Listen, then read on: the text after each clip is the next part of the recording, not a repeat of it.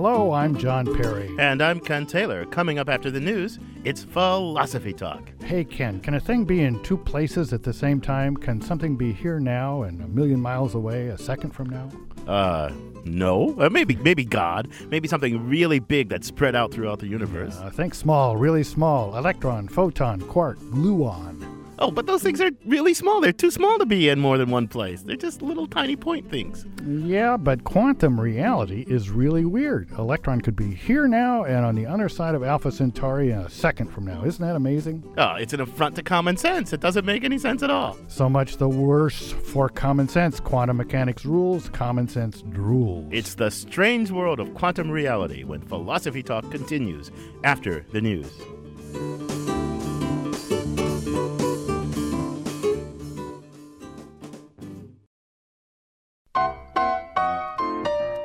Welcome to Philosophy Talk, the program that questions everything. Except your intelligence. I'm John Perry. And I'm Ken Taylor. We're coming to you from the studios of 91.7 KALW, local and innovative public radio for San Francisco.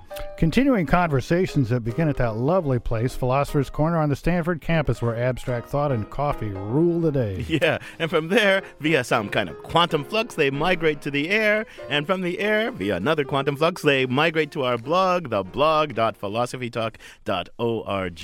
Now, Ken, I know that you, like me, has been studying quantum mechanics. Well, not exactly studying quantum mechanics, but reading readable books about quantum mechanics. Skimming the surface of quantum mechanics. And, you know, the first amazing thing about this is that we can know, we in the broad sense, can know anything at all about things so little that we can't even see them or smell them or feel them. We just have to infer it all from their little traces on a cloud chamber. Well, that is weird stuff, but that doesn't really distinguish quantum physics from, say, classical physics, because that was, in the end, about little tiny stuff and how it added up to big stuff, too. But this quantum stuff is really weird. I mean, sometimes a quantum thing behaves like a wave, and sometimes it behaves like a particle, and you can't really say it's wave or particle. It's kind of both. And as I understand it, which isn't much, when you observe it or even measure it, there's something called the collapse of the wave function, and it goes from being described in a wave-like way to appearing as a particle. That makes no sense to me whatsoever. Right. What do you think about a particle? You know, it's moving around on a definite trajectory, and if it collides with something, it hits it at a definite place. But you know, you do this experiment where you got two slits and you pass a photon through a divider, right? And so you make two photons and send one off that way and one off that way, and then they reflect it onto the wall, and you know what you'll get? You'll get an interference pattern. Waves have interference patterns. But just change that setup just a little bit. Put on one of the roots, say the right root, a detector that detects whether a photon's coming this way or that way. And you know what you'll get? You'll say, oh, if it detects a photon over here, the interference pattern will disappear, and it'll be like it hit the wall at a determinate place. And so, I mean, when you detect it, it's no longer a wave, and when you don't detect it, it's a wave. That's weird stuff. You know, Ken, I mean, frankly, it'd be okay with me if the world of little tiny particles wants to be, or little tiny waves or whatever, can't make up its mind what it is, and it wants to just mess around however it goes, as long as it stays there real little and beyond my senses. But how does that complete weirdness at the level of quantum particles keep from percolating up to the level of things like you and I? I mean, if a little little photon can't make up its mind whether it's a wave or a particle, does that mean we could have a cat that couldn't make up its mind whether it was alive or dead? Well, that's a darn good question, is because we're all just made of this quantum stuff. So whatever is true of us has to be true and because of the quantum stuff we're made of. But you know what?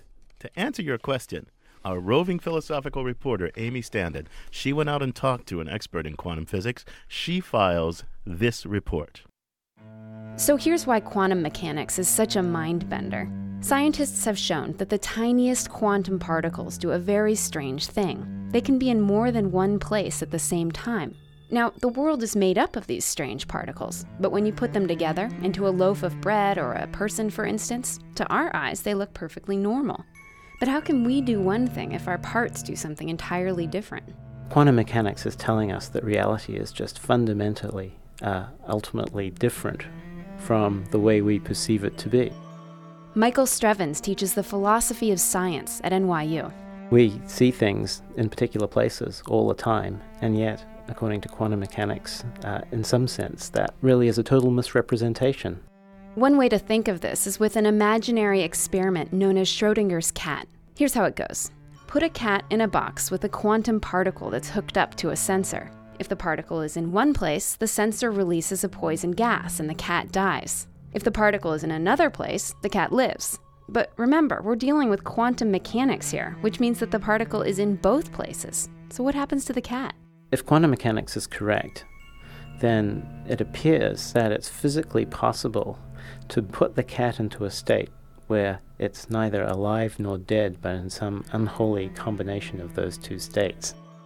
The problem, of course, is that no one's ever seen a cat in that state. In our world, objects are either in one place or another. It's why we can say exactly where the Empire State Building is, for example, or whether a door is open or shut. But if quantum mechanics is true, then the way that things look is not the same as the way that they really are. There's two things here that are mind-boggling. One is the fact the cat can get into this state in the first place, and the other is the fact that just by looking at it, we can get it back out of this state. It's as though nature is constantly, every time we turn our backs, nature makes a terrible mess, and then if we turn around, no matter how fast we might, it cleans up after itself, and there it is, just whistling and smiling and looking innocent. And we know because we can create little traps for nature, as long as we deal with only a few small particles at a time, that it's making these messes. But we can't catch it on the fly and actually see the mess with our own eyes, only with these scientific instruments. So the instruments tell us this craziness is going on, but we never actually get to see it for ourselves. Many theories try to explain this.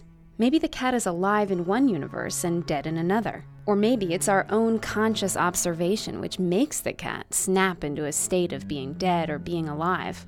One of the interesting things about quantum mechanics is it's so resistant to any kind of sensible solution to its paradoxes. Every one of these options has something about it that makes you want to go on looking. I'm really excited and optimistic that something very important about the way the world works will be discovered in the next 20 or 30 or 40 years that will make sense of a lot of this. And all of the paradoxes of quantum mechanics are just a sign that this still remains to be discovered. For Philosophy Talk, this is Amy Standen. You can listen to the rest of this program by purchasing it at iTunes Music. Or for unlimited listening, become a subscriber at philosophytalk.org.